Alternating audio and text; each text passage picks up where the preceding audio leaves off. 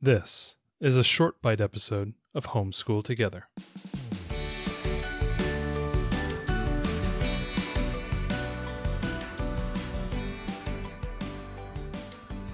Hello and welcome to Homeschool Together Short Bite Edition. Today we're going to be showcasing another Game Right game called Wig Out.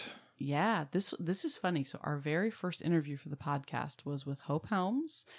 She runs an outdoor preschool in Spokane. And if you haven't listened to that, it's fabulous. You should go all the way back in the archives. But when we were talking with her, I think maybe after the show, she was telling us that they are also game schoolers, and her daughter's favorite game is Wig Out. And we had never heard of it before. I was shopping in a store a few weeks ago, and I saw it there, and I was like, Hope told me this was great, so I had to get it.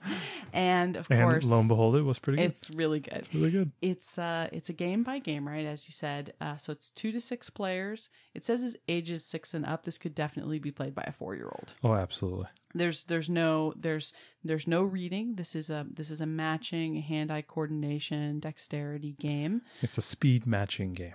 Right. So there's a bunch of these cards with different characters on them with different wild hairstyles, and we have names for all of them. So it's the beehive lady and the bald man, Mohawk girl, and that's rocker girl. Excuse rocker me. girl. That's rocker girl.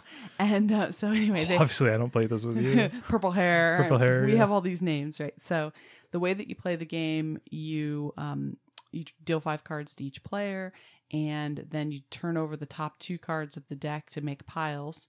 And from your hand, you're trying to get rid of all your cards. So you can play them, any card you have, on a pile of the same person that's already there, so you can match. And then when you run out of matches, you have to draw. And the only way that you can start a new pile is you have to have 2 of that character to start that pile. And so we call out the name when we start the pile. So that's kind of even more so. So she has to go, okay, beehive lady, okay, bald man or whatever. Yeah, and right. and we do that, and then we're matching until one of us has no more cards, and it's Wig Out. It is a super simple game. My daughter could play this all day long. We've played it before for like 6 times in a row, and does not get tired of Wig Out. Yeah, ever. I played it. I lost all 3 times. She's a shark. But also, it says 10, 12 minutes to play. Definitely shorter than that. A lot of times the game plays 5 maybe minutes, maybe less than that. Yeah, I mean maybe if it becomes very frantic. You're just drawing cards like crazy. So I think maybe with 2 players, because you're getting the cards faster. Maybe if you had 6 players, you're distributing them. You're less likely to get pairs to start new piles. So maybe with 6 players, it might take closer to 10 minutes. But this for us, we've played a lot of 2 and 3 player games of this, and it's been easily sub 10 minutes. But our daughter absolutely loves this game.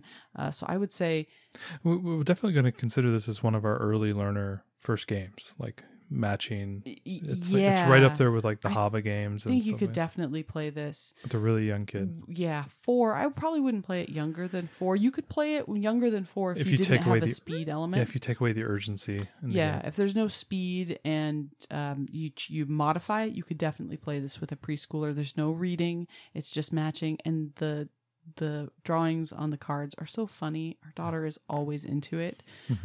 So this is a simple one, but hand-eye coordination, dexterity, and matching. It was funny, we were talking about matching before the show, and matching as an educational skill. Yeah. And it plays so often in math and in reading.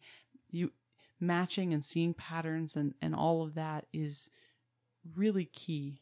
It's really key to unlocking other subjects. So this is a great one to start your young learner on, I think. So Wig Out from Game Right. Yeah, this might actually be the first podcast that we're going to have to stop because of a baby's up now.